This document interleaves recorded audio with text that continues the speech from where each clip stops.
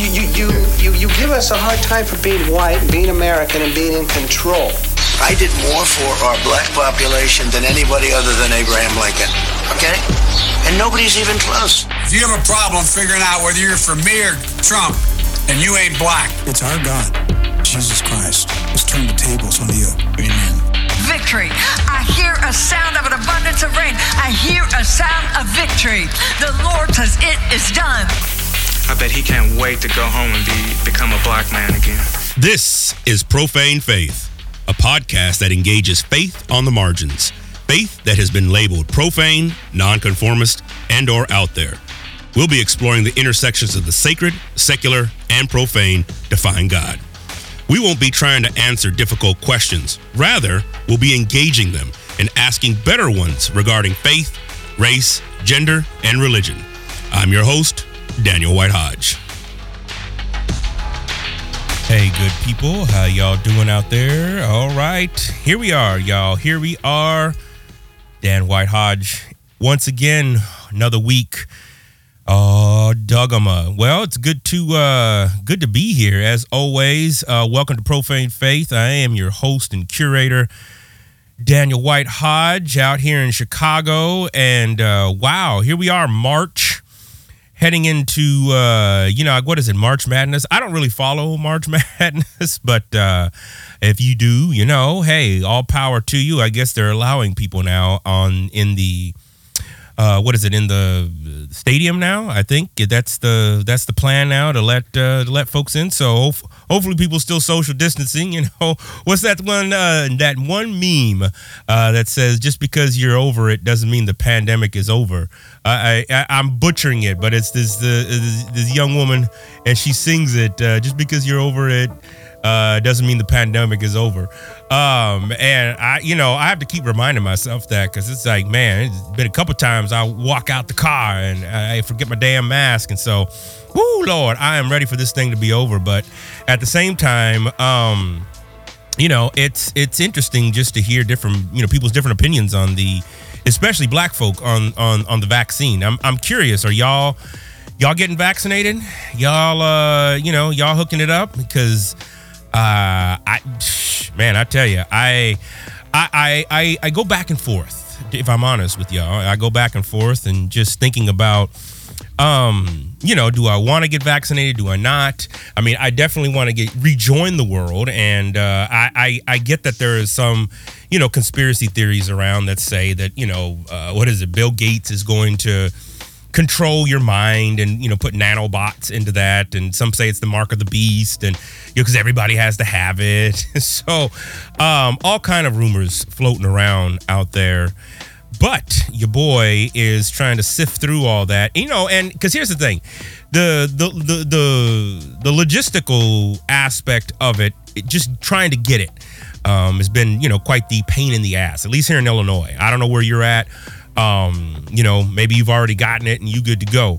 I also wonder what the long-term effects are. And granted, I mean, I know the argument is like, yeah, but what are the long-term effects of if you catch COVID? It's like, yeah, I know, I get that. I always have those questions. And I wonder, because it came out so fast, I'm, curious. There's 3 different versions. What are the side effects? It's like one of those things like, what if I have a health condition? I don't know until that thing's injected into me, right? And so granted, those are all things, the what ifs, but nevertheless, right? We know those things happen, and we know that they are very tangible and very real. And especially, in black and brown communities, we know that we're used as guinea pigs oftentimes. I remember when I used to teach a class for back at Azusa Pacific University. Man, I hated that university, man. When I first started there, and I won't get sidetracked, but I promise. But when when I first started, I thought, the typical standard black Christian guy going into white space, that they're like, oh, we want, you're the exact type of person we need at this school. I just believed them. So there I went, and it wasn't until about, 3-4 years. I was there for about 7 years, teaching part-time. And I remember that, there was a guy, I'm forgetting the guy's name. He was in the theology department. And because I had applied for several positions at that place, and didn't even get an interview, right? Even though I was the person that they were looking for at that. I was constantly told that, right? Constantly told, it's the way you teach. We need you here, Dan. We need you here, right? Oh, I'm sure some of y'all POCs and women, white women too. I'm sure y'all gotten some of that stuff where, it's just like, we need you, Dan. We need you, or fill in whatever your name is, right? So it was just hell, man. I think, and I believed them, and I tried to live into that, and woo, doggies, it was just hell on ice, man. It was just crazy. I won't get into that in details. I can later. In fact, we probably should have a special issue, on folks who've taught at private Christian universities and just their experience. I mean, and I would definitely say going from that school to where I'm at now is a major shift. But we're quickly headed that way at where I'm currently at. And, it was, and the reality of it is that, Christians are just so damn scary about everything. Well, white Christians are just so damn scary about white evangelical Christians. Let me just keep modifying that, right? Are just so damn scary about everything. And, I remember the brother man sat me down and was just like, Dan, you're just not APU material. I remember that, and I was like, oh, okay. But a brother needed a damn paycheck, right? I was working freaking 13 different classes, 6 different universities, and traveling 450 miles a week. It's crazy. It's crazy. I don't miss those days. All that to say, I remember one of the many roles that I played there was, the honorary black guy to teach downtown and downtown LA, and in a program called LA Term.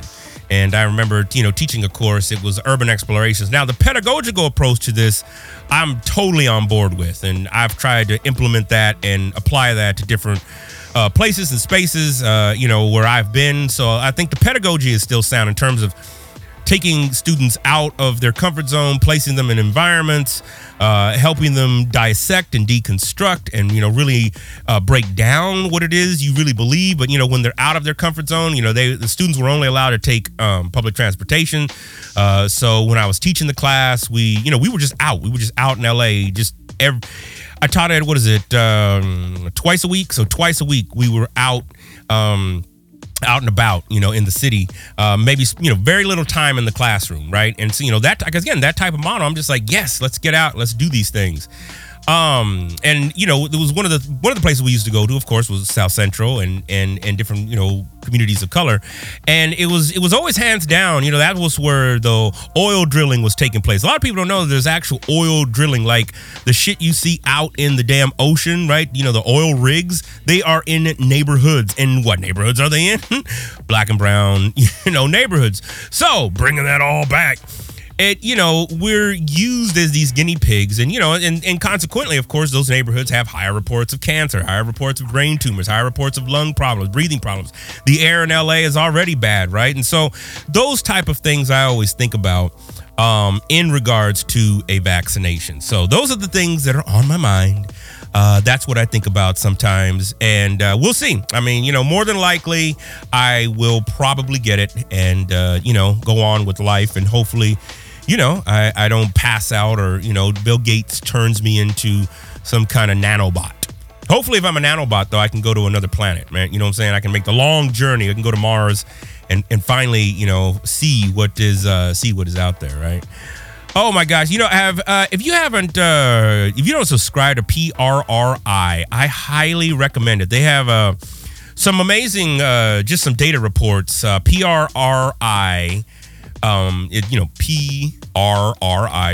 I'll put these in the show notes. They recently came out with a report looking at, black and white and born again, how race affects opinions among evangelicals. It's very interesting, just some of the reports that they came out with, in regards to this. Now, granted, a lot of this is still looking at, kind of the binary, but they have other studies that aren't just looking at the binary and whatnot. And so I would recommend, checking these out and seeing what they got. This recent one just came out, and it says Black evangelical Protestants and white evangelical Protestants share a core theological belief in considering themselves evangelical or quote unquote born again, but how those beliefs are expressed in voting behavior and policy preferences differ considerably. They have an American Values Atlas, and that shows that about 1 in 5 Americans, 22%, identify as evangelical. Now that's down slightly, y'all, 26% in 2013. So that right there needs to tell you something, right? Those shifts. This change is mostly driven by the declining proportion of white evangelicals from 17% to 14%, and a smaller decline, here we go, right, among black evangelicals from 5% to 4%. Now, again, these numbers are very interesting, and I think there's a lot of nuances that go into a study like this, right? It's like, of course, you have to look at the measuring, the measuring tool, the methodological approach, and all that stuff. I would say their methods are pretty sound. I would also say that if it's just survey and then how we define evangelical, right? If you're a good critical thinker, I'm sure you're asking that question right now. That's good. I do too. And as a researcher myself, I want to know, how then, within these two populations, white and black, right? And then what does this look like for Catholics? What does this look like for Coptic? What does this look like also for, non-Christian faith, like Jehovah's Witnesses, Mormons? And what do those numbers look like? Especially in the African-American community, I'm curious, because we've held on to the notion, right, that in our community we don't have a decline like, in white churches, right, of young people or whatever, right? We don't have that decline. But I'm starting to see more and more numbers, and even in some of the research I've done, I've seen some of the I don't want to say switching or people just saying, oh no, I'm not a Christian anymore, but definitely there's a stronger bend towards critical thought towards when it comes to religion, and this is not surprising at all, given the amount of data that we have access to. And young people, of course, those under the age of 25 are going to be much more critical in the African-American community of religion and of organized faith. So it's just something very interesting. It says here also black evangelicals' view on God and the morality of public officials. It says black evangelicals are 3 times as likely as white evangelicals to agree with the statement, religion causes more problems in society than it solves, 28% versus 9%. All right. So that's a kind of an interesting differential there, but do not differ significantly from white evangelicals in their agreement that it is necessary to believe in God in order to be moral and have good values, 74% versus 64%. Fascinating stuff, y'all.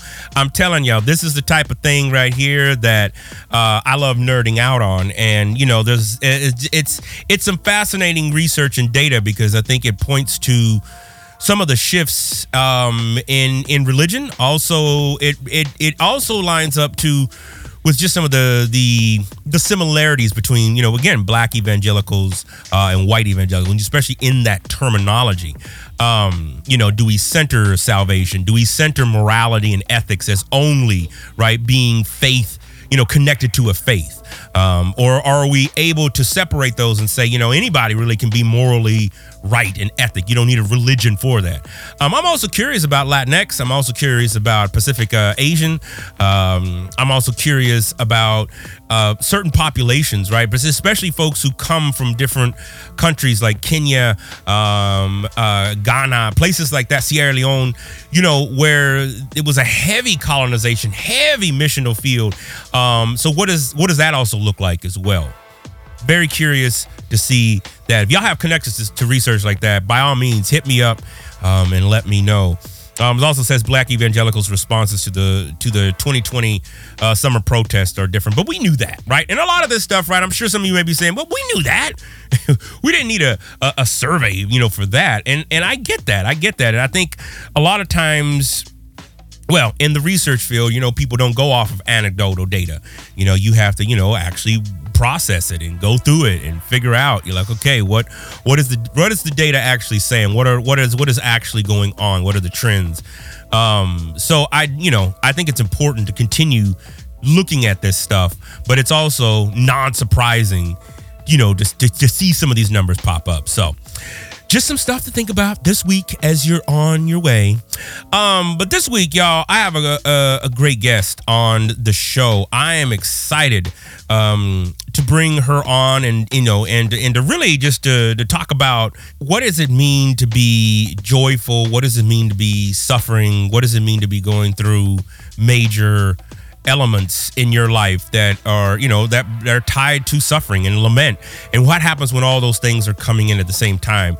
My guest this week is Dr. Angela Gurel, who's an assistant professor of practical theology at Truett Theological Seminary at Baylor University. She previously served as an associate research scholar at the Yale Center for Faith and Culture. She has a new book out, and she is, examining what does joy look like, right? As, especially when you go, from a narrative perspective. So that's what I appreciate about this book. The book, of course, is called The Gravity of Joy.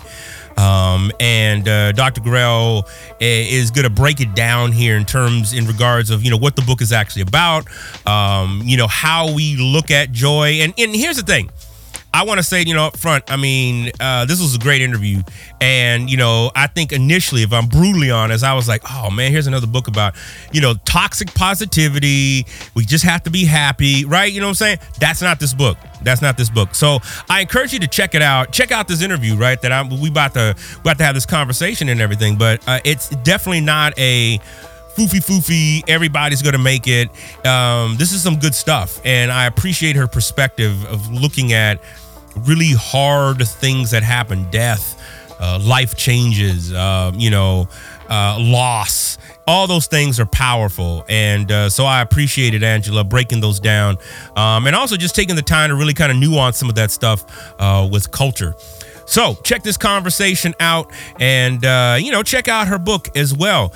As always, the links will be in the show notes, whitehodgepodcast.com. Check out Profane Faith. Click on this week's episode, and you will see the show links, or you can do a search, and you can go to those show links right there. All right, y'all. Stay safe, and we'll see you next week. Oh, Angela, thank you so much for joining me here on the podcast, Profane Faith. Thank you so much for having me. I'm really looking forward to the conversation. Yeah, no, this is great. This book I found, and for those of you again who are listening, The Gravity of Joy. In fact, we were just speaking before I hit record about this says an advanced reading that hasn't been put out yet. So I don't know. It's uncorrected proof. So I'll take it though, because I didn't see any corrections that needed to be done. So shoot. Before we get on, because I definitely want to get to this. What has been happening with you from birth to now? What's led to Dr. Angela Williams Gurel? Yeah, so I'll try to give the quick version. Okay. I grew up in Kentucky. I grew up in Eastern Kentucky. That's important, I think, for people to know that I grew up in Appalachia, however you would like to say it. Come on. Appalachia is how we say it where we're from. But I grew up there in Eastern Kentucky until I was 8.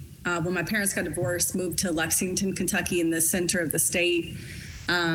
So grew up there, but then when I finished high school, decided to go to college out of state. Went for the first couple of years to Oklahoma Baptist University. It wasn't a good experience for me, to be honest. It was tough because I didn't feel very affirmed in my sense of like my call to my vocation. Okay. So I actually ended up out in Los Angeles at 20. And I thought I was going there for like 3 months to just kind of get a new perspective on life. And I ended up staying for 13 years. Wow. What part? I'm from Pasadena. Well, yeah, I lived in Pasadena. I lived in Burbank, lived in Santa Monica, lived in Redondo Beach. All right. Yes. All right. So, yeah, I love Southern California. It is definitely my home. And that's why I wanted to say that is like that I live there is because Kentucky, you know, I feel a connection to that state because my family is from there for generations, you know. But at the end of the day, like if someone asked me, where do you feel at home? I would say Los Angeles, the city of dreamers, the city of energy, enthusiasm. I don't know. Like there was something in me that was awakened that had never been awakened before when I moved to that city. So I thought for a long time, so in second grade is when I told my mom I wanted to write a book someday. All so right. I wanted to be a writer my entire life, but in middle school, I felt really called to youth ministry. I think because I had an amazing youth pastor. And so I did that for a long time. The first 14 years of work for me in college and after that was spent investing in the lives of teenagers in all different sorts of capacities, at camps, nonprofit stuff, at church. And so that's really close to my heart still to this day. I love investing in the lives of young people and mentoring them because other people mentored me. I like to pass it forward. But yeah, as I was in ministry and hanging out with youth, one of my professors, I always had kept one foot on the ground hanging out with youth and then 1 foot in the academy. And so I was getting degrees. And as I got my Master of Divinity, one of my professors said, I really think that I helped research a book on youth called Hurt 2.0 with Chap Clark. Oh, yeah. And so Chap said to me, I think you have a real passion for researching what's impacting young people's lives. I think maybe you should consider getting a PhD. So thanks to him, I did. And then about 8 years ago, I started adjuncting. And so here, so anyways, I moved from doing, being on the ground, hanging out with youth, being paid in that way, to going into full-time teaching. But I still volunteer as much as possible, trying to, I never want to be just in an ivory tower hanging out in the academy. I always want to be with people outside of higher ed too. So anyways, that's a little bit about me. That's what's up. I mean, I love it. We have similar stories. I was in youth ministry for many, many, many years as well, and did Young Life back in, this was the 90s. I left in Young Life in 2002, but nevertheless, I have stayed connected. So I'm with you. I mean, I think it's important to have that, 1 foot in the academy, but also what is going on the ground. I always find the two sometimes disconnected. Yeah. It's easy to present a paper, but it's another thing to actually, implement some of those theories and processes in real life. Well, let me ask you this. And I ask a lot of guests this question, and obviously now we're in a different era. It's 2021. We have a new president, but how did the 2016 election, and some of the reckoning that's been, even coming up with that, how did that affect you? How did that, how did you engage with some of that? And matter of fact, I think I might have seen you before. Were you ever at AYME? Yeah. Yeah, I used to go to that.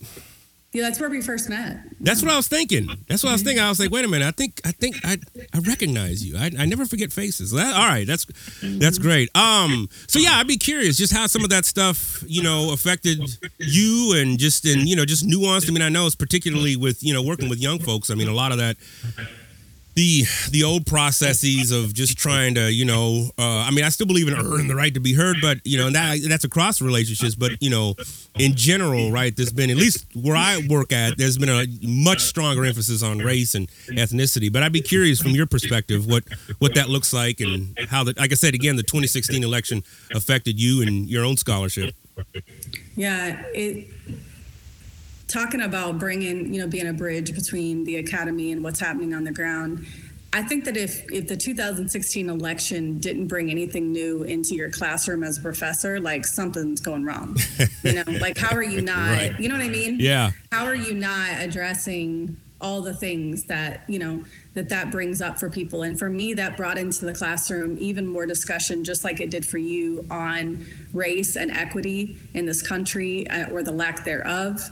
Equity, it brought more attention to me I think it was a huge driving factor for me for wanting to be a chaplain at a prison, which I write about in The Gravity of Joy. Like, I think it really I wanted to understand more.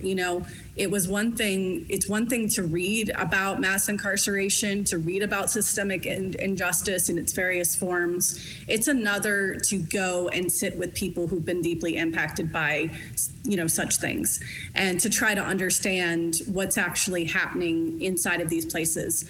And so for me, it meant having conversations in the classroom about race and equity, about having conversations in the classroom around sexism. It meant actually changing some assignments that I gave to students, asking them, for example, one of my assignments for my class, Teaching for Transformation, which I'm teaching right now, is literally asking students to think about the ways that Christian education, in its various forms, has contributed to things like racism, sexism, ableism, and so on.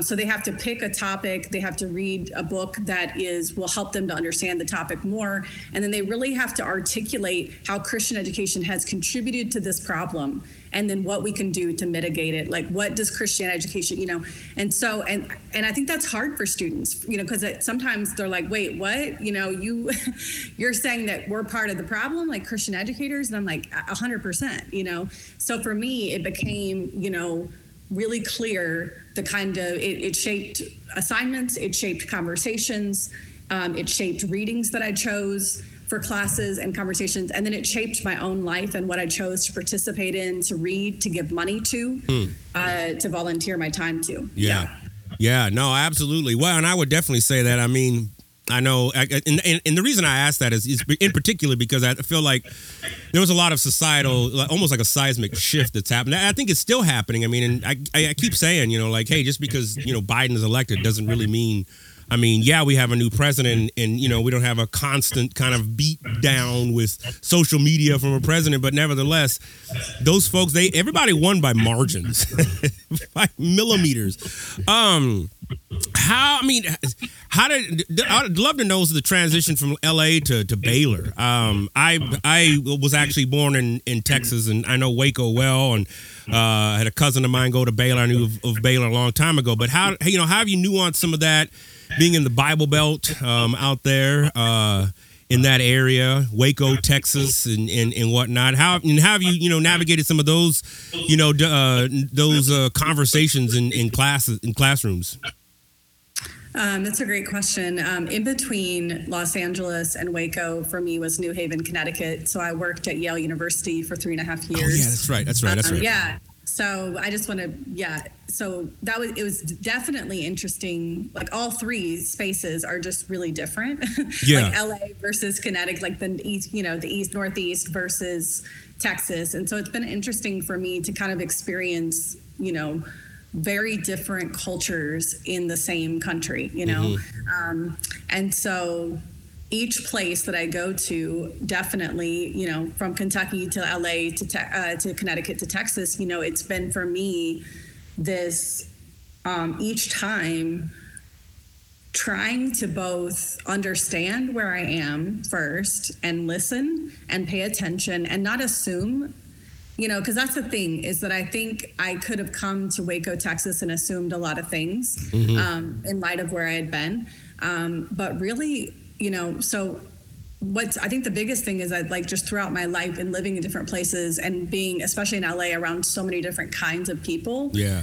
Wow, talk about diversity, it's just a lot, like it opened my eyes to just so many other languages and people and ethnicities and ways of doing life and religious traditions, So I think I came to Waco with a really open heart and an open mind and open hands to that feeling. Like, I really felt that I was supposed to come and to be here through a series of events. And it's been really incredible for me over the last year and a half, the overwhelming majority of students in my classes and people that I've had conversations with in Waco are incredibly friendly, incredibly themselves, like open to learning, open to illuminations, to growth, to, really love God. Like my students really, really love other people. They really, the overwhelming majority of my students are in seminary because they want a lot of the things that they feel like Jesus wanted. They want justice. They want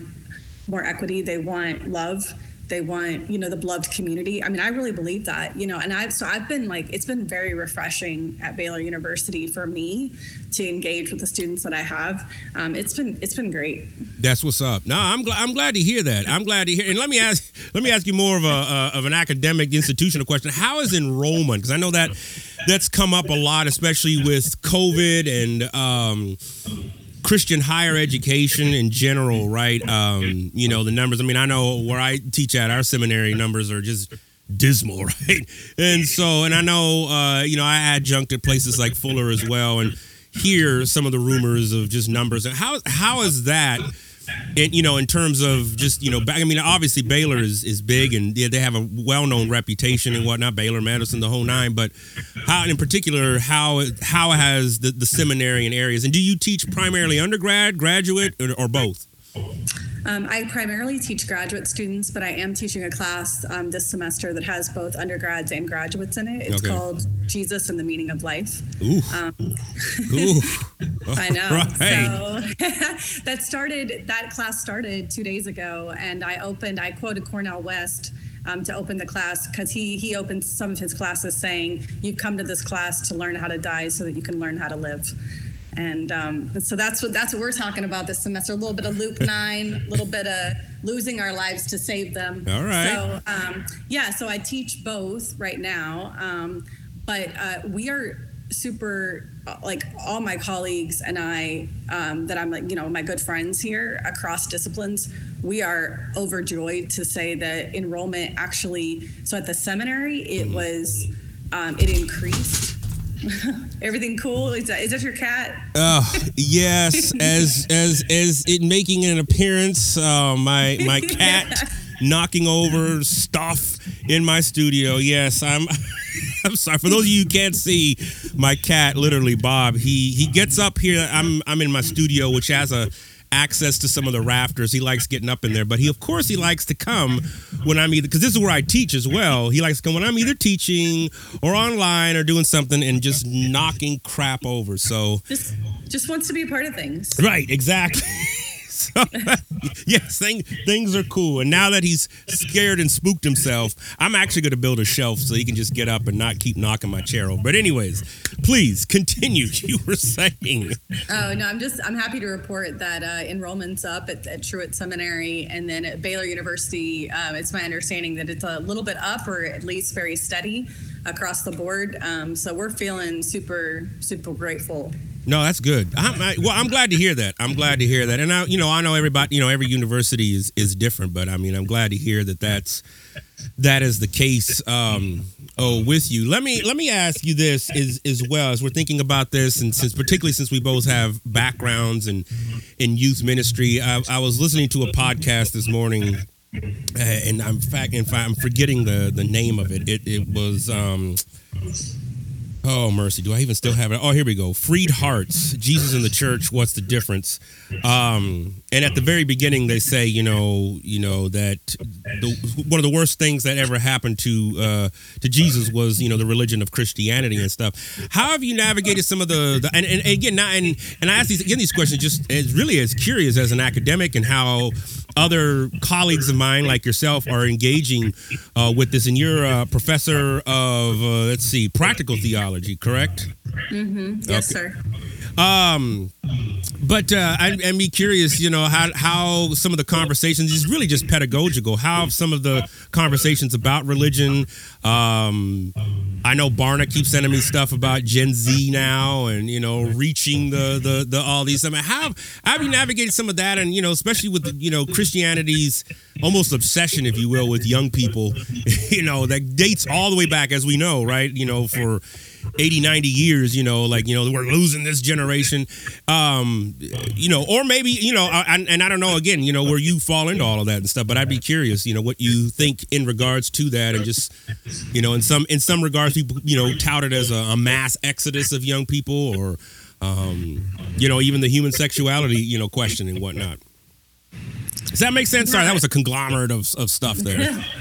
I think so. I mean, you can definitely ask me something else if I don't really answer your question. But I think that there are some young people. I think that it can't be denied that there is some exodus, like that there are young people who leave church and decide that they no longer want to be a part of like a formal religion of Christianity, but they want to be spiritual but not religious or something like that.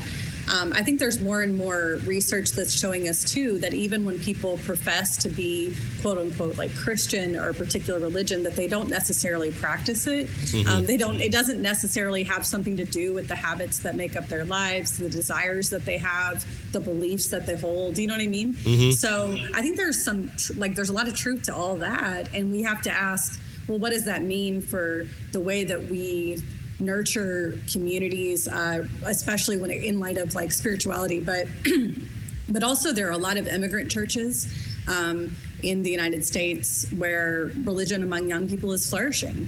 And so I think that's an important thing to point out is like there's not every congregation in the United States, not every group of young people in every place in the U.S. is experiencing an exodus. In some places it's flourishing.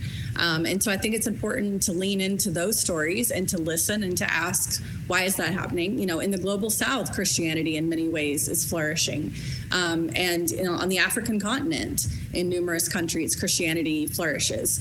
So it's just important that we don't keep this sort of, so I think it's important, one, to tell the story in a nuanced way where we say yes and so I try to do that in my classes with young people. I mean, with my students, which actually a lot of them are young people.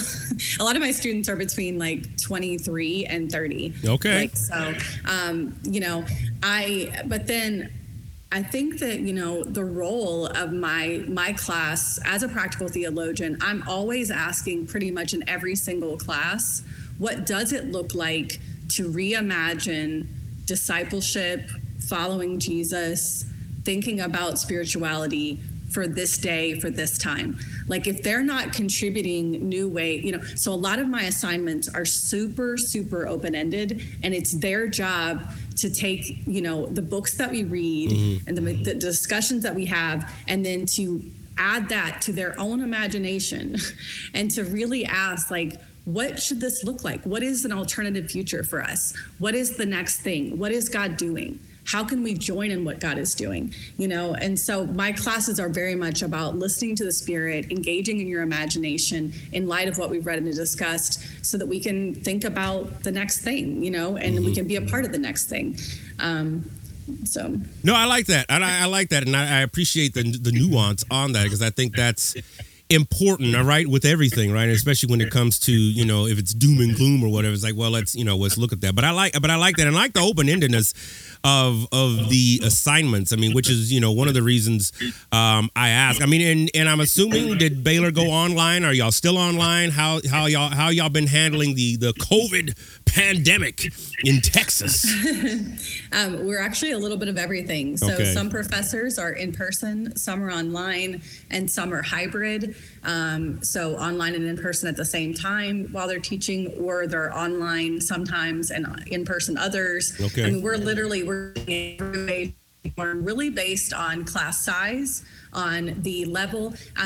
We really wanted freshmen to have as much of the in-person experience as possible. So a lot of people who teach freshmen are doing definitely in person, but the important thing to know is that if you're in person, everyone is several feet apart from each other. The class size is limited, or the space is increased so that everybody can sit a few feet apart. Everyone is masked, including the professor. So as a professor, like I taught yesterday for 3 hours in a mask. So, and Monday too. So it's just, but what's incredible. And then we have at Baylor, we're tested for COVID every week, staff, faculty, and students. Okay. So we are really, so we they're trying to catch it right away, you know, and so we have a dashboard every day that says how many active cases we have. The last time I checked it, it was 99 out of like 21,000 people. So they're on top of it. Baylor I'm really impressed with the administration and what they've done to manage the COVID-19 crisis at our institution. I like that. I like to hear that's good. I think something like this, right? It forces, and you begin to see, right, kind of the mindset and, you know, kind of rise, like when you get creative like that. And of course, 99, that's never good. We don't want anybody to get it, but man, 99, the number comparatively, right? Like you said, out of 21,000, I mean, that's really good. That's really good. Yeah. Well, and I will say too, we have a building for quarantine. So whether people have symptoms or not, they go to this building, they're served meals at their door. Then we also have tents all over campus that were bought, special tents that are heated or air conditioned, where students can, and then there's plexiglass at all the tables so that students can study next to each other or eat next to each other, but not, you know, but in like this really open space that has really good air filtration. They test the sewage of buildings every week to see if there's a high concentration of COVID-19 in a particular building. They quarantine the people in the building if there is. It's no joke. Like Baylor honestly, when I talk to other colleagues at other universities, I'm just really blown away by what they've come up with to try to manage this and do our jobs well. Yeah. That's amazing. Testing sewage. That one got me right there. Like, all right, bravo. Hats off to Baylor on that one.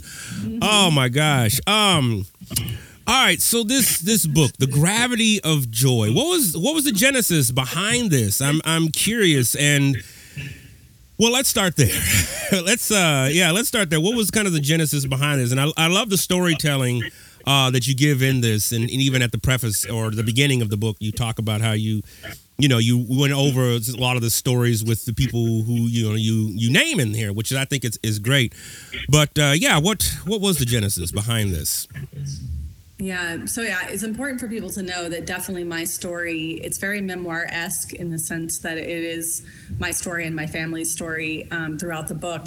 But there's a lot of other people's stories in it. There's the stories of women I met in prison. There's stories of people who have lost loved ones to suicide or addiction. And also the stories of people who have recovered from such things, and also the stories of people who are helping others to recover. So it's been a really cool thing to be able to, along the way of writing this book, meet different people and then interweave their stories into mine and my family's, which for me is what it means to be a part of the community of God, is to realize how my story is impacted by yours and how and then that we have a story and that there's a larger story we're all living out, you know? So that's what I'm trying to capture, I think, in The Gravity of Joy. I became a member of the research team at the Yale Center for Faith and Culture in March 2016. And our job was to research joy. And it was amazing, you know.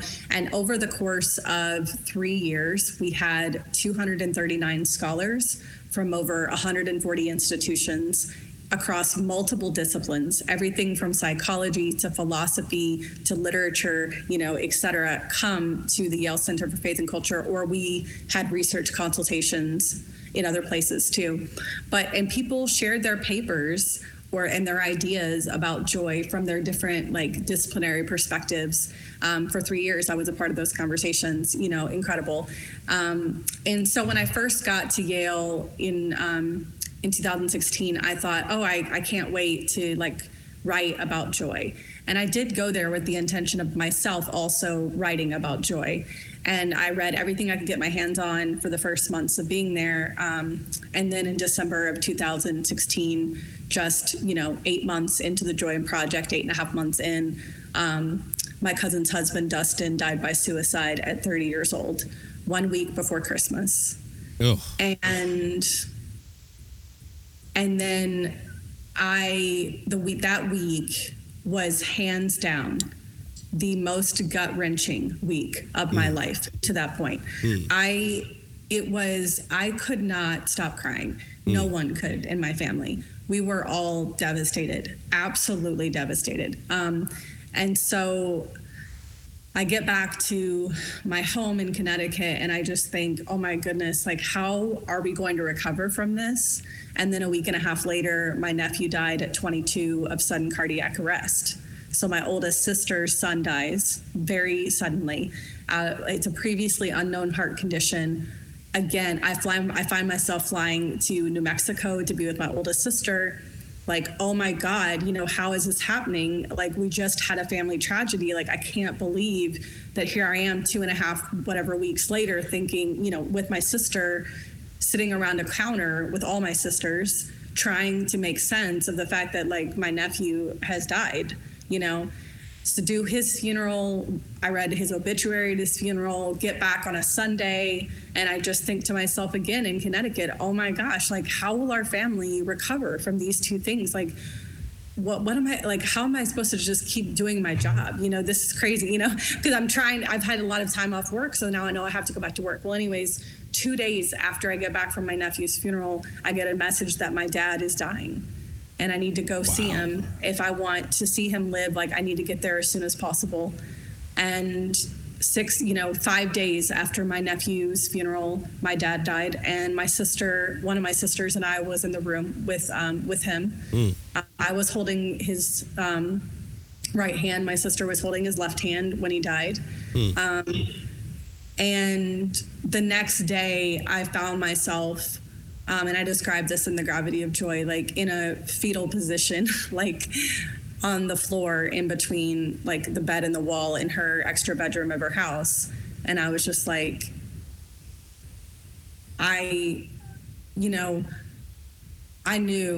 then, like, I have no idea. I knew then this grief journey is going to wreck my heart. Like I don't know how, and honestly, the question I think was just like, how do you recover from such things? You know, 4 weeks, 3 people you love that died in rapid succession. You're at all their funerals. You know, you speak at all their funerals. I did my dad's funeral. I gave the homily at my dad's funeral. And so I get back to Yale, and my job is to study joy and to teach a class called Life Worth Living. Wow. Yeah. Right. Yeah. And so I spend the next 1.5 years trying to do both as well as I can, but in the midst of profound grief. I did everything from cry daily to becoming really fearful of death to, you know, becoming extremely angry. I was so angry by the end of 2017. It was unbelievable.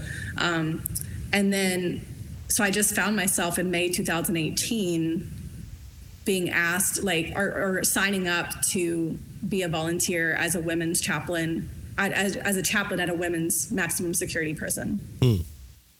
And I had no way of knowing then that for 1.5 years, I had been searching for the kind of help that I would find in that prison. And this book is about that. It is about the journey from despair to joy and how women in prison helped me to understand that journey. Wow, that's heavy. I know. No, Yeah. I mean, and I think that's, I don't know if you do any Enneagram stuff. I'm Enneagram 4, so I mean, I'm used to intensity, and I tend to come off as intense. So I get that. All right, so many questions here. Well, let me ask this then. When you talk about a women's prison, what were some of the things that stood out to you? How did they help and teach you, in the context of prison? I say in The Gravity of Joy, there's nothing half-baked in prison. That's why I felt so alive there. There was something about that room, that space where I met with these women week in and week out, where I realized the beautiful healing nature of honesty, of saying, like, this is where I'm at. This is where I'm coming from. This is the help I need. This is the prayer I need. Like, you know what I mean? This is what I'm desperate for. Like, there was something about that beautiful, brutal honesty that was so refreshing for me. I felt like there was very little, if like any, like no space really in my life where I could be super honest about what I felt, like how angry I was, how fearful I was, how sad I was, how, you know, how brutal life could be. Like I literally was just, you know, because, and then, but in this space, these women were just so open about these things, you know? And so I began to see what it's like how that can be healing for you. But then also, you know, the other thing is that, you know, in prison, I mean, there's so many things I learned, but another thing I'll mention right now is just like that in the midst of that honesty was also a tremendous amount of hope. And there was this way of each week, people like took turns holding hope for each other. You know, and it would be so interesting to see, because I think that's the only way you survive prison is that somehow you find hope.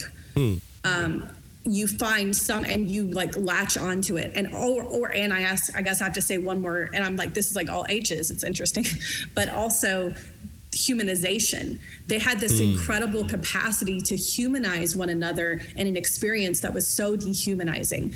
And my goodness, couldn't we learn something, like all of us in American society today, about what it looks like to really humanize one another, you know? And so like, for example, in prison, everyone calls, like all the corrections officers, the COs call incarcerated people, you know, by their last names. And that's pretty dehumanizing. I mean, it's a way of dehumanizing someone, is like you suddenly, like you're not your first, you know, there's something about it. And then you have this number you wear around and everyone has to dress the same and you can't hug anybody. And there's strip searches like on a regular basis and all these things that are so dehumanizing. And yet these women, every single Wednesday night, I would find the ways, I would watch the ways that they would find ways to humanize one another in the situation they were in. So for example, instead of saying the person I share a cell with, they would say my bunkie. So there was there was this whole language in prison that they were using in order to humanize one another. When women were present in the Bible study that were older than, you know, 50-ish, 55-ish, they always called them Miss So-and-so, Miss Aaliyah, you know, as a way of showing respect. And that wasn't something me and the other co-leaders of the Bible study started. This is something they did for one another. And so we would follow suit, you know. So it's like this honesty, this humanization, and this hope that was present in the room, and that we like held each other's hope. I mean, it was just, yeah, those are some things that really stick out. No, I appreciate that. I love that. That is, I was getting a lot of visuals as you were talking and sitting here like that's, that is it. The one question that popped up is, how do you think that differs like with men in prison, right? I mean, obviously it's a different cultural thing, but I've heard some of this. I've never been to a woman. I mean, I've taken students to a women's prison, but I've never spent time working in a women's prison. Only with men. And granted, the men we were working with were great. In fact, North Park here has a whole program with the prison, our state penitentiary here. We have Statesville. And so those guys are great, right? We got a whole extension program there and the whole nine. But I know by and large, right, having grown up in California, you think about Pelican Bay and you think about, you know, places like that where it's like, you know, you got entire movies filmed around. I mean, how do you think some of those differences when you talk about humanizing and hope, or do you think there's a difference? And maybe that's too big of a question or whatnot because of... No, I don't think it is, but I do think it depends on the context. I think it depends on what you're doing in the prison, you know, whether you're going to see these things. But I've taught Life Worth Living. The class I taught at Yale, I taught at a men's prison. Okay. So I had 18 men in my class a couple springs ago. And so I've only had one experience with like in a men's prison, and it was for this class. But I had 18 men in my class, and these men, I mean, from the second the class started, I will say it's important to know though that the chaplain chose men that he thought would be really interested in this conversation, who wanted to answer the questions of like, what makes life worth living? What does it mean to lead our lives well? What does it mean for life to feel right? What should we hope for? Like, these were men that he felt like wanted to be a part of this discussion, and they did. And what was so wild is like my colleague Matt and I taught it together, and so it's like me and these 19 dudes every week, but it was great. And When the first week we gave them like 25 pages or something to read, and they were just, the next week, like, could you give us more? Like, so we ended up giving them like 100 to 150 pages of reading every week. And these guys did it. I mean, they were ready. They wanted, and there was a lot of tears shed in that space. We did we had them journal about their responses to these questions. And then we opened every Monday or Tuesday. When did we go to the prison? Tuesdays. We would open every Tuesday with them sharing with each other what they had written and listening. Lots of tears shed, lots of honesty there too.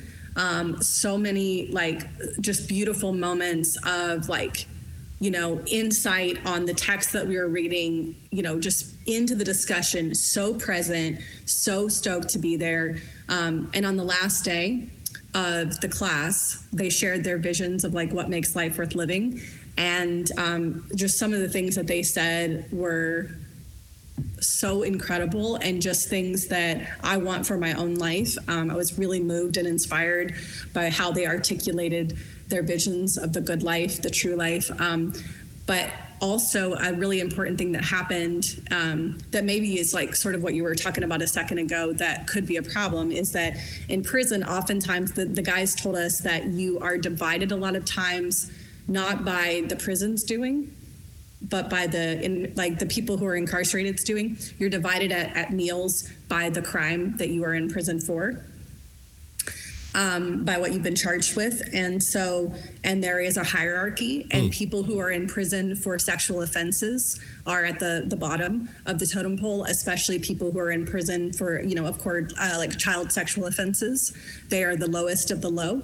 And there were men in our class who were in prison for that kind of charge. And people said on the last day, I would have never eaten with him. Like, they were honest, right? This is honest. This is not half-baked, right? This is what I'm talking about. I would have never eaten with him. But now that I know his story and where he came from and, like, what he would do differently if he could, like, I want to eat with him. I do eat with him. They realized, like, that the hierarchies that we place in society, that they were then creating themselves. And they're like, this is so problematic. Like, why are we doing this to one another? And then the men said on that last day, I feel like I felt free for the 2 hours that we've met every week. I feel like the life worth living is possible in light of the conversations that we've had. I feel like I have an opportunity to be the man that I was always meant to be, So I think if you create a space where people can share openly with each other, where people are not just told what to think, but really invited to think, like a liberal education, good one should be, really invited to share, to tell their stories, really incredible things can happen with both men and women. That's powerful. That's powerful. I'm glad. And again, that story, which I think is key and fundamental right throughout the book. And it's something I've always emphasized as well, right? It's like the narrative. Once I get to know you, once I get to understand where you're coming from, so I got a few questions. I'd be remiss if I didn't ask this one. Where do you think the role of lament is in all of this? How does that, and how do we, and with that, how do we avoid, because I don't feel like your book does this at all, but just for some of my listeners, how do we avoid the Tony Robbins 5-step, hey, just do this and you'll be filled with joy, right? How do we avoid that, and what's the role of lament? Does that make sense? Absolutely. First of all, I want to say just right out the gate that lament is a gateway to joy. You cannot fear, profound suffering, anger, righteous anger, and all other kinds of anger are obstacles to joy. And not in the sense that you need to just like get over them and, in the sense that we actually have to learn to befriend even anger and fear and lament. Like, we have to learn to I think that every emotion can be a teacher. And I think that we have to learn to allow our emotions to teach us, because that's a thing I read recently. Someone said, like, your heart, don't say your heart's broken. It's not broken. It's doing exactly what it's supposed to do. Like, it's telling you something. I think we have to listen to every kind of emotion that we have. I don't really believe in like negative emotions or bad emotions. I think every emotion, like, I don't agree with the Stoics at all, obviously. I think every emotion is a teacher. So, but I think it's important to say, though, too, that if we don't befriend our emotions and express them in constructive, generative ways, then they become obstacles to recognizing goodness, meaning, truth, connection with other people, beauty in the world, which then makes it hard for us to feel joy. And so I think if you want to feel joy, if you want to be more open to joy in your life, if you want to be ready for joy in your life, which I think that's all you can do. You can't make joy, but you can be ready for it. You can be open to it in your life. You do have to, work through other emotions, which includes lament. And so I've got Dr. Ann Streety Wimberly's new book, From Lament to Advocacy. And I would say that I think that before you can advocate, before you have to understand the lament. I think that's very important. And certainly, I think that the reason why there was so much space for joy in the prison context that I've been in is because people openly lamented.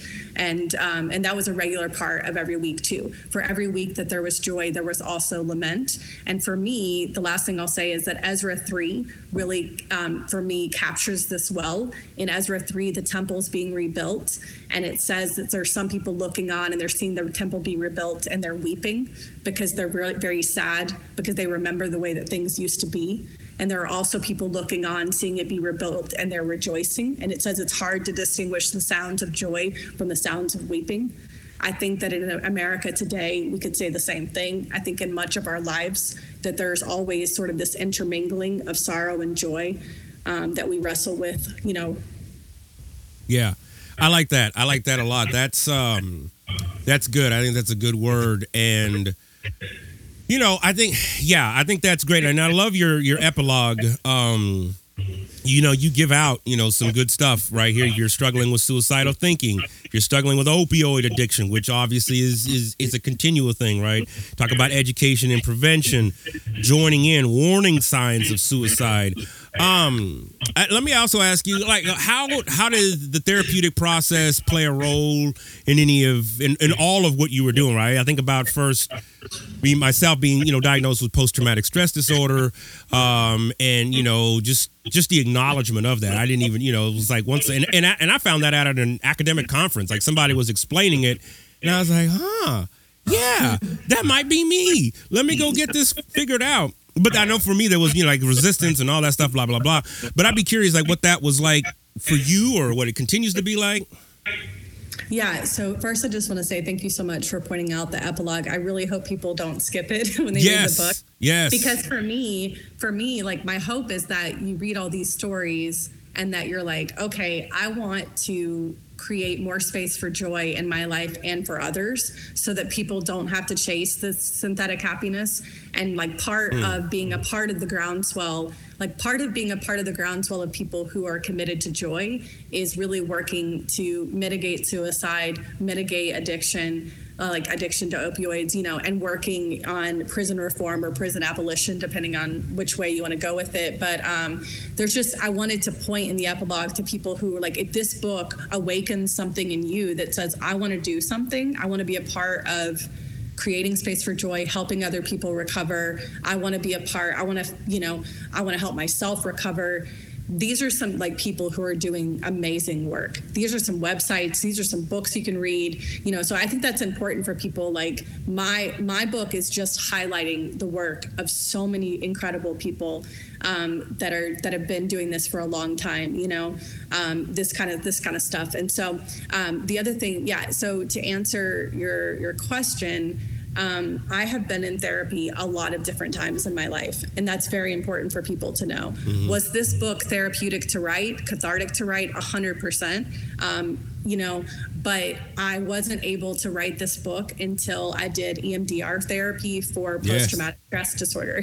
So I had 6 months of EMDR therapy for post-traumatic stress, because that is what happened. I got PTSD. That's where the fear, I really had a deep fear of like, when's the next time, like, someone's going to call me that someone's going to die that I Right. love? Right. You know, and I was saving every voicemail. I was just constantly thinking about death. And so EMDR therapy was amazing for me. It was really helpful. And then I'm also currently in therapy with I have a trauma specialist who is helping me work through not just that period of time in my life, but some other things. I think trauma therapy is amazing. Like, if you've experienced various forms of trauma in your life. And I also have a spiritual director that I meet with regularly. She is a Roman Catholic nun. I am not Catholic, but she is 79. I'm 38. So it's important for me to be mentored by someone who is significant, who has a lot more life experience than me. She runs a parish. She has a PhD in psychology. She's a badass, and I have so much respect for her. And so Suzanne, you know, has walked me through a lot of different things in my life as well for the last like 7 years. So I am a huge advocate of spiritual direction, of therapy in all of its various forms, and also of just being committed to community. I could not, and you see in this book some of the people who carried me through. My gratitude section is very long in this book because so many people supported me in my grief that I had to thank. And I am so, so grateful to the community of family and friends who have held me up on the days I really needed it. Yeah. That's deep. That's deep. You said EMDR, man. That's some intense stuff right there. That's I know. That'll do it right there. Man. That'll do it right there. That's good. I appreciate that. And again, that's why I wanted to highlight, again, folks who are reading this, you definitely got to check everything out from cover to cover. I love that the resources are back there. I'm a resource fiend, so I'm always looking for stuff. So thank you for putting that in there. I love that. It's a great touch. So let me ask this. I mean, I know you're a busy woman, and we're probably reaching our time here, but how, as you're thinking about joy, the gravity of joy, we've talked a little bit about lament, and like you said, what did you say in prison? There was no... Nothing was half baked in prison. That's why I felt so alive there. Yeah. Yes, no half baked. How then do you think some of this stuff crosses racial and ethnic barriers? Right, when you think about some of the right now, before I came down, my daughter's doing online e-learning and whatnot, and she was in her history class, and they were learning about Black Wall Street. Which I'm always amazed that they're even learning about, some of these things, because I've had to help her along the way with history, right? Especially Black history. So like this little video and documentary done in a cartoonish way for 8th graders, and she's asking me is this accurate? Is this what went on here? So you think about some of the horrific things, right, that have happened and stuff. How do you think some of this stuff translates cross-ethnically, cross-racially, and just in your perspective? And again, I'm genuinely asking that question because I'm curious myself. Because I hear a lot about these things, right? It's like, oh man, my cousin was shot. I mean, I talked to one young brother who was he was in my class. He was in a lot of my classes. And he was just you see death in, social media. I see death where I live at in my community. You hear about death, on television. So he's I'm just numb to it. And, I've tried to, kind of push him a little bit more towards therapeutic and, processes and whatnot. But I'd be curious just how some of this may or may not translate. I'd be curious.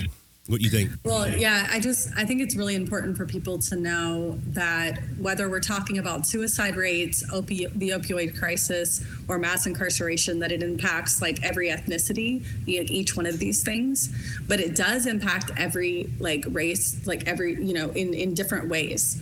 And that's important to know, the sort of nuance, So, for example, I think a huge problem with the opioid crisis is that the narrative around the opioid crisis really, it became, a very popular story to tell in recent years because, all of a sudden opioids entered into suburban neighborhoods and started impacting middle and upper class white families. So all of a sudden we had a quote unquote crisis.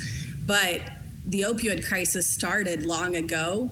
We're talking about the 70s and 80s in Black community, Black urban communities, because of, underemployment and, the GI Bill and everything that had happened that negatively impacted Black men who served, and they were not granted the same things that white men who served were given, and all these multiple dimensions of urbanization in America and what happened. But anyways, the opioid crisis started a long time ago. It's not a new thing. So I think it's just important for people to realize that I think that Black Americans and then poor white Americans and brown Americans have largely been left out of the opioid narrative, until recent, so it's just not a new phenomenon. I just want to say that first. And then secondly, when it comes to prison, for example, mass incarceration is just a problem in America, period. Literally, it's a problem for every ethnicity in America. We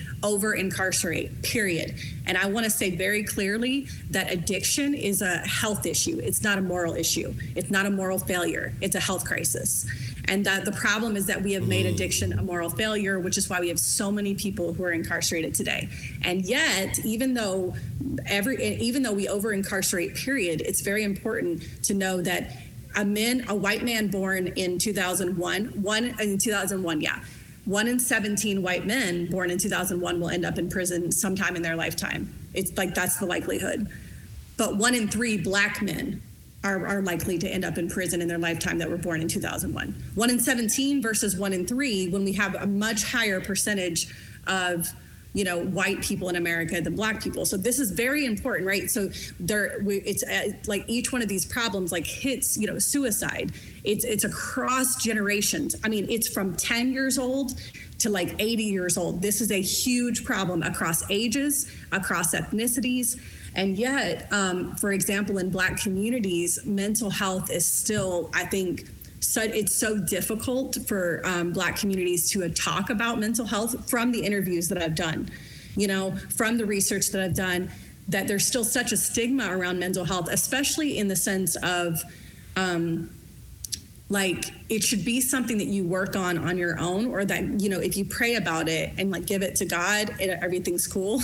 That's kind of I think a narrative of a lot of Black churches that I've when I've interviewed with people. And so the problem is that people, I feel like that they can't talk about it. And so I think it's important, but that happens in white communities and brown communities and Asian communities as well, where people, you have to be able to talk about these things. Things have to be mentionable, But I just want to say that suicide rates among all age, so especially teenagers, suicide rates in the 2010s, 2015 to 2018, raised 56% among 10 to 30 year olds. But then we have even a more dramatic increase among young Black teenagers. And researchers have been trying to figure it out. We don't know if it's because of the high incarceration of their parents and not being able to, we don't know if it's that. We don't know if it's the struggle with code switching, of feeling that they're having to have multiple identities in multiple places and not being able to figure out who am I supposed to be. We don't know if it's due, so there's we're trying to understand it. I feel why is this happening? Why are the rates even higher among young Black teenagers, especially young Black men? We don't know if it's also, it could be the homicides that they're witnessing either in their neighborhood or on the news of other Black men, that just, that they just despair sets in, So anyways, what I'm trying to say, but, in regards to your question, is that all the things I'm mentioning in this book impact every ethnicity, but in different ways. And that is important to understand.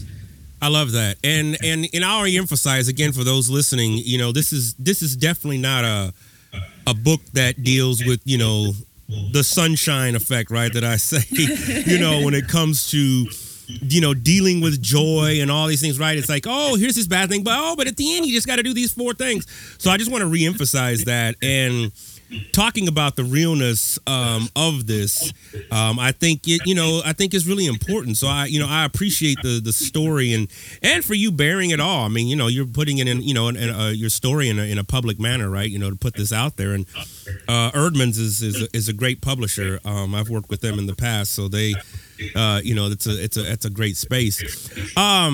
Ultimately, what are you hoping folks to take away at this time and space that we find ourselves in as a country, right? We got, white nationalism up on, we got, this sense of QAnon, right? New York Times just released a story yesterday with the audio effects of people believing in QAnon and whatnot. On the other side of that, you've got people, who are trying to still push for equity and equality. And I have friends of mine who are still, striving and thriving out in Minneapolis, where George Floyd was killed, the George Floyd Memorial.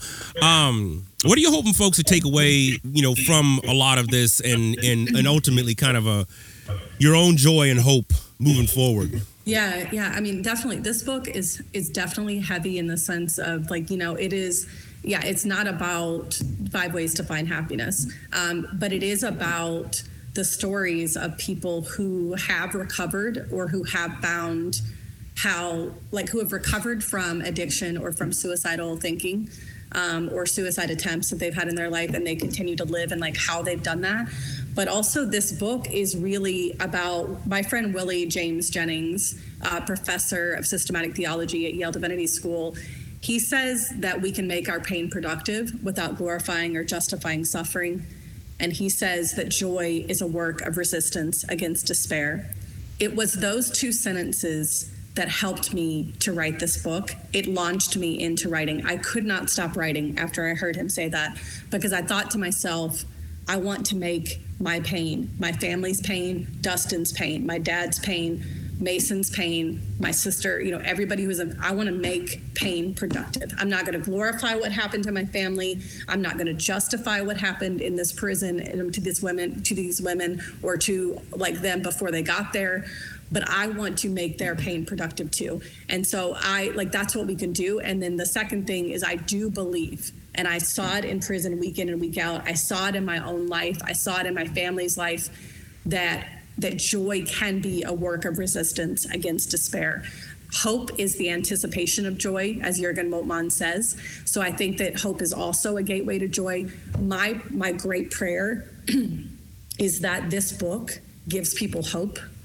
It gives people, it helps people to imagine ways that they can create spaces for joy, which really means creating space for people to tell their stories, to be honest, to humanize one another, right? To have hope with each other, and to take turns week in and week out doing that for each other. I hope that people, imagine what happened in this book in their minds, and then they want to go and live it out, and I hope every single person who reads The Gravity of Joy joins the groundswell of people who are working to mitigate suicide in this country, to right the wrongs of the opioid crisis, and who are working on prison reform or prison abolition. I hope people are awakened to that, and along the way that they feel joy, because joy is the recognition of and connection we feel to what is truthful, meaningful, beautiful, and good. And I believe that that's why joy can always find us, because even when we feel like all there is white nationalism and QAnon and all that other crap that's happening in the world, even when we feel like that's all there is, I have to believe that there is still truth, meaning, beauty, and goodness to be found.